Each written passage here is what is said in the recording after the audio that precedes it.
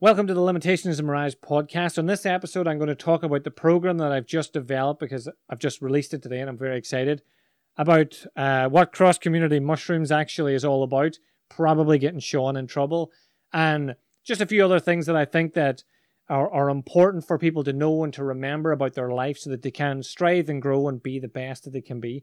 So tune in, I hope you enjoy. Hello ladies and gentlemen, this is Liam the Prove It Guy, author of Limitation is a Mirage. In this podcast, I will be sharing with you actionable tips, routines, and insights that I have gathered over 20 years of extensive study with masters, experts, and world-class performers. My hope with this podcast is to save you time, money, and frustration, helping you fast-track your way to mastery. This episode, my brother wanted me to call it Cross-Community Mushroom Throwing, because he remembered that yesterday he was sitting in his kitchen and he ended up laughing because he remembered that back many moons ago when we lived over in Stroud Park, I'm pointing at it because it's just over there, they got like a new banking put in and a wee walkway and all, and it was all fancy, and some guy had sold them like really shit manure as shit, really bad quality manure, if that's a thing. So whenever they planted it, it ended up growing loads of big, massive mushrooms. But they had planted like loads of wee bushes and trees to fill the gap. And they were using bamboo sticks as a way of the trees to grow, like I suppose like any gardener would. And then, this is terrible, but whenever the 12th came around, the big main road, all the buses for the 12th would drive past. So we would all meet up and we would take, I don't even know how we learned to do this or if we just came up with it on the fly, but we took the bamboo sticks and stuck them in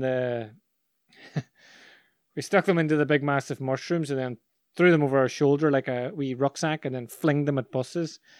So we spent like the whole 12th weekend doing that. For anyone that doesn't know, the 12th is like a Protestant celebration where they march and they pick a town and then they march in it, and it's to celebrate their culture. I was from a Catholic area, so we didn't celebrate that. In fact, we, as much as we could, because bigger boys told us to do it, really, we didn't know what we were doing, like we hadn't a clue. One of the guys gave off to the British Army people one time and called one of them a Fenian because they were dressed green. And that was their logic. So we didn't know what we were talking about at all. The poor paratrooper didn't have a clue either because he was English. He didn't know what a Fenian was, what we were, why we were doing this. But we used to, throw mushrooms at all the buses going past, and probably random cars as well, and anything else that was in our path. So I don't know if I'm going to call this episode cross-community mushroom throwing, but I try to give people an insight into my life and what goes on in my day-to-day, and that's something that came up today, so I thought I would bring it up. I don't know what sort of backlash I will get from it, but as long as no one throws mushrooms at me, I'm all good. So this week I finally finished the project. The Rapid Body Recovery is done, and it's out there now for the world to see. It's been like my baby for 9 months. I've been working towards getting it off the ground, incorporating everything that I teach holistically into one program. So I found out over the years, I realized over the years that I taught people how to improve their body or their mind. And the people who worked on their mind, I would give them ideas about food and exercise a wee bit. And the people that worked about their body, I would give them wee ideas about how to improve their mind. But I never really focused in on them both at once. And yet I spent my whole life improving both aspects for myself. So I thought it was about time. That's about whenever I went off social media about a year ago now, actually, it would be. Or in a month, it'll be a year. Whenever I went off social media, it was because I was trying to work out how to incorporate this. And then I spent the last 9 months working on it. So a big shout out to Michael Colquhoun, who's like been, without him, it just wouldn't have happened. So I'm just really appreciative of that. And that's basically how this week has went for me. I started a new training program. I took a week off, took 2 training sessions off. I do 3 a week, and I took 2 off because I pulled my neck, and I just thought, well, if my neck's pulling, then my body must be tired. So I just decided to take a couple of days off. Always listen to your body, but don't be lazy and don't just make up stupid excuses. So I started a new one about breathing and posture and I'm really excited for that. It's going to be really interesting because you feel like you're going to pass out a lot in it, which is fun, I suppose. I'm not advising anyone to train that way, just it's how I happen to be training at the moment. So I spent all day getting all that ready, and then I went and walked around the forest, just around the forest, around, it is a forest, Glens, Scorching Glens, couldn't remember where it was, and I go there quite often, just to chill out. So I like to just chill out before I come on and do the podcast. Normally I have some sort of plan where I think about what I would like to get across, but I don't really today. I just wanted to talk about, I'm just probably because I'm super excited about finishing the course, and I was interviewed in another podcast that's not going to be out for a while, so no one got into it too much yet. And just the type of life that I live compared to where I thought I was going in my life, just it always just crops up like that whole throwing the mushroom thing. Like growing up in Stroud Park, you just had to find ways of doing stuff. Like we used to do, probably everyone did it when they were younger. You'd find like wee plastic pipes and stick them in the mud, and then have like pipe mud fights at each other. And then when the 5-a-day club, if anybody remembers the 5-a-day club, 4 and 3, 2 and 1, the countdown's getting lower every day. The 5-a-day club, they used to come around and teach us about Jesus, and they really didn't teach us anything. We just waited to the end of the week till we got free sweets and pencils. Like imagine someone coming around now trying to give kids free sweets and pencils, they'd be locked up. But back then, your parents shoved you out of the house and made you go and sit on the carpet and sing Jesus songs with these people. And we used to mukbang them all the time. And people talk about how terrible that was when we were younger. Like, you shouldn't be doing that. But what I always found was even funnier is me and my brother were part of the group doing it. And my sisters would be in the actual 5-a-day club getting muck pelted. So there was no prisoners. We just muck pelted away. So we just like I grew up, and my teachers told me and everyone told me that I wasn't going to amount to anything or do anything or go anywhere. And now, like, my podcast reaches all around the world, like 11 different countries. The last time I looked, there's over 10,000 downloads. My courses are practiced, and I've got clients from all over the world as well. It's just amazing that, again, I try to tell people you can do whatever you want in life. You can create an amazing life for yourself, and that's what I'm doing. It's why the Prove It Guy exists. And like when I tell wee stories, like these are probably the worst stories I've ever told on, and I've brought Sean into every one of them, which is his own fault because he brought them up initially. Mum listens to these podcasts as well, so this might be the first time she's heard of it. If it is the first time you've heard of it, Mum, it's because Sean made me. He was a bigger boy. Bigger boys made me do a lot of stuff when I was younger, and also when I was older. Whenever I first learned to drive, like I didn't learn to drive till I was 27 because I lived in Oma, and then I lived in London, and there was no point. I didn't go anywhere or do anything. I could get buses to Belfast if I needed to. The girls that I was seeing at the times of seeing them, they all could drive, so they would drive me places if I needed to. So I never really felt the need to drive. And then when I learned to drive, I realized that driving's awesome. You can actually go anywhere and do, like, just drive places. It's brilliant. But I was about 27, and I remember one day landing into the house. When I first started driving, I just drove my mum's car. It was a wee Corsa.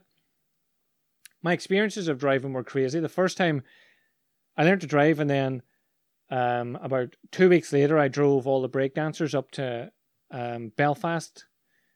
We ended up they were entering a competition. Then we went to a party in a club, and I nearly got in bother at the party in the club because they told me to go into the circle. There was like a dance-off type thing going, like a breaking circle, and everybody was going in and doing all this hectic breakdance and stuff. And I was told to go in, and I didn't know how serious everybody took it. I should have known, but I didn't. And I went in and did the margarita, hey, and they got disgustipated. And like, Doak came over to me and was like, "You're going to get killed here if you don't do something of use." So I went in and did a kung fu form, and then everyone thought it was great and enjoyed it. But when I was driving home by myself about 3 o'clock in the morning, as fast as a wee Corsa could take me legally. And a deer walked out in front of me, and like I had to swerve and avoid a deer and freak out a wee bit. It just came out of nowhere. And then about 2 months later, we went to Red Hot Chili Peppers. So I'd been driving for about 2 months at this stage. Go to the Red Hot Chili Peppers, pull in to park the car, and it makes a weird noise, just like a popping sound. I know nothing about cars. I still don't know a lot about cars. I just don't care enough. They're not in my radar. I don't care. But the guys that were with me, I was like, that doesn't sound right. And one of them could drive, and he was like, ah, be grand. And they didn't really care because they were drinking and we were going to see the Chili Peppers, so nobody cared. So I just parked up anyway and went to the concert and forgot about it.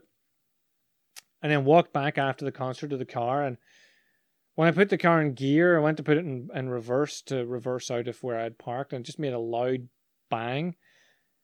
And it wouldn't go anywhere. And I was like, right, that's not good. And I asked the guy that could drive, I was like, what's going on here? Why is this normal? And he was drunk at this stage, so he started teaching me how to put it into gear, and I put it into first gear because that's what he was talking about. It took me a while to notice that he didn't know what he was talking about because I didn't have a clue. But I realized that I could get in first gear. It went in, so I just drove out and around and got out onto the main road that way. And in the middle of the main road, because it was a concert just over, there's traffic everywhere, the gear stick just dropped into like a hole. So something terrible it was obviously happening, but it was like the car was trapped in third gear, but the gear stick had fallen down a hole. So I ended up having to drive home from Dublin with two months experience of driving and my lessons, obviously. 2 months experience driving on my own with 3 drunk guys in the car without being able to slow down or speed up. I was hitting about 25 to 30 mile an hour the whole way home. A bit of smoke, and I remember finally getting home. I made the guys jump out at the corner because I didn't want to stop at any of their houses because I didn't know I'd get started again. And I drove to the bottom of my hill and then tried to get up the hill, and obviously the car was completely banjacked, so it didn't make it up the hill. Smoke came in the vent, and I ended up just rolling back down the hill and parking the car. So I got home, it was ridiculously late. I was still Mum's car. So I wrote Mum a wee note and just went to bed. And the note said, you should have got up earlier because your car is broke. And that was the first my mum found out about her damaged car. But the bigger boys is how I got onto this conversation.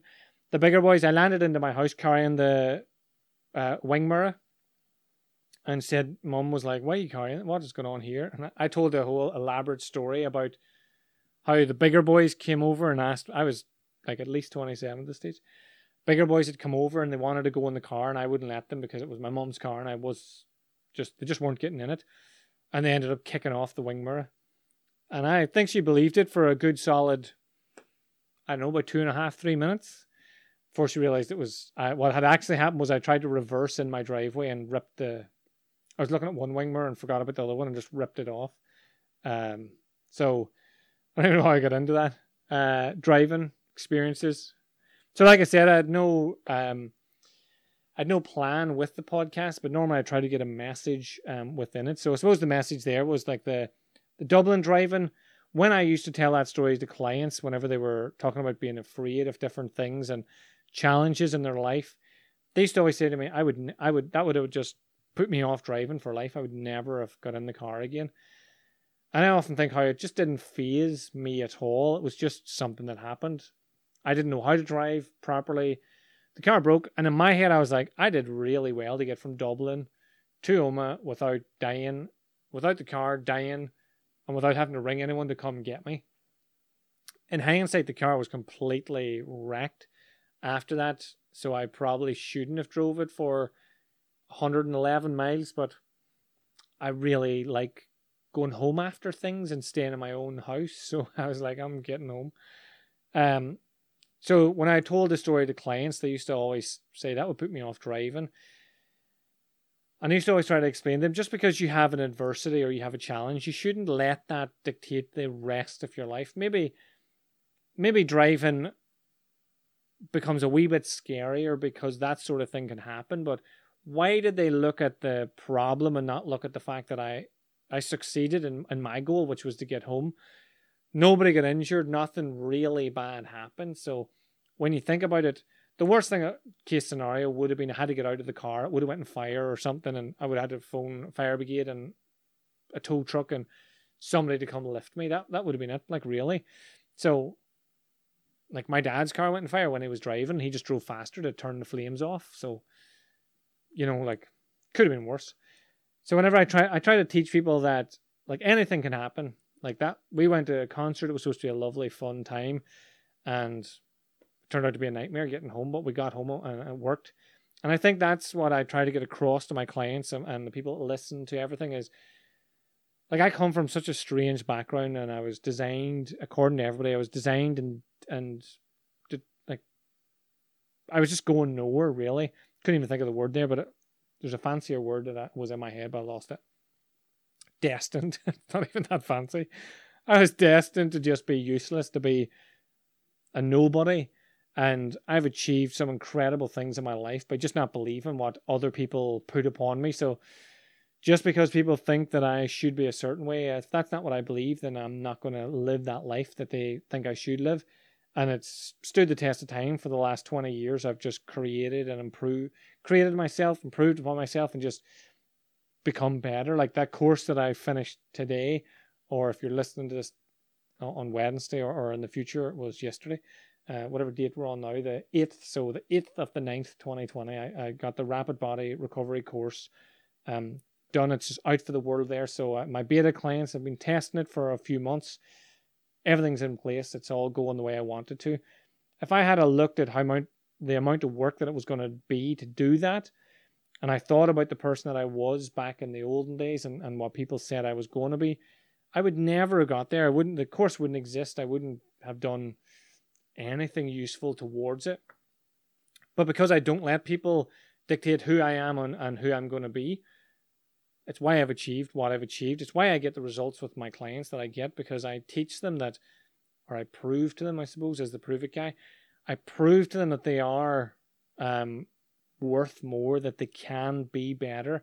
But you don't have to be better as in earning thousands of pounds and having a fancy house and a big family. You can be better by just avoiding that piece of cake that you would have had, by eating a healthier meal, by having some fruit, by going outside and not being afraid, by going in nature, by being comfortable on your own. Just basically doing things that you normally wouldn't do because a little voice in your head would tell you not to, or somebody else will have put these parameters on you that's not for you and it's not who you should be. So I guess that's what today's about. Today, like I'm a lot calmer now. I was very excited when I got on. I'm starting to relax a bit more now. I fully believe, like, you can be and do whatever you want. Sometimes you're going to need to reach out to people like me for help. Sometimes you'll be able to do it on your own. If you just follow the advice, like this podcast has a full year of advice, 3 to 5 minutes audios, one a day to keep you motivated, to keep you engaged with yourself, and to keep you moving forward. So there's so much out there, like not just me, but other people that you can learn from, you can study, and you can grow. The first thing you have to do is believe in yourself to do that. And as cheesy as that is, it's important. You have to know that if you want to become better, it's you that gets you there. You're not doing this for anyone else.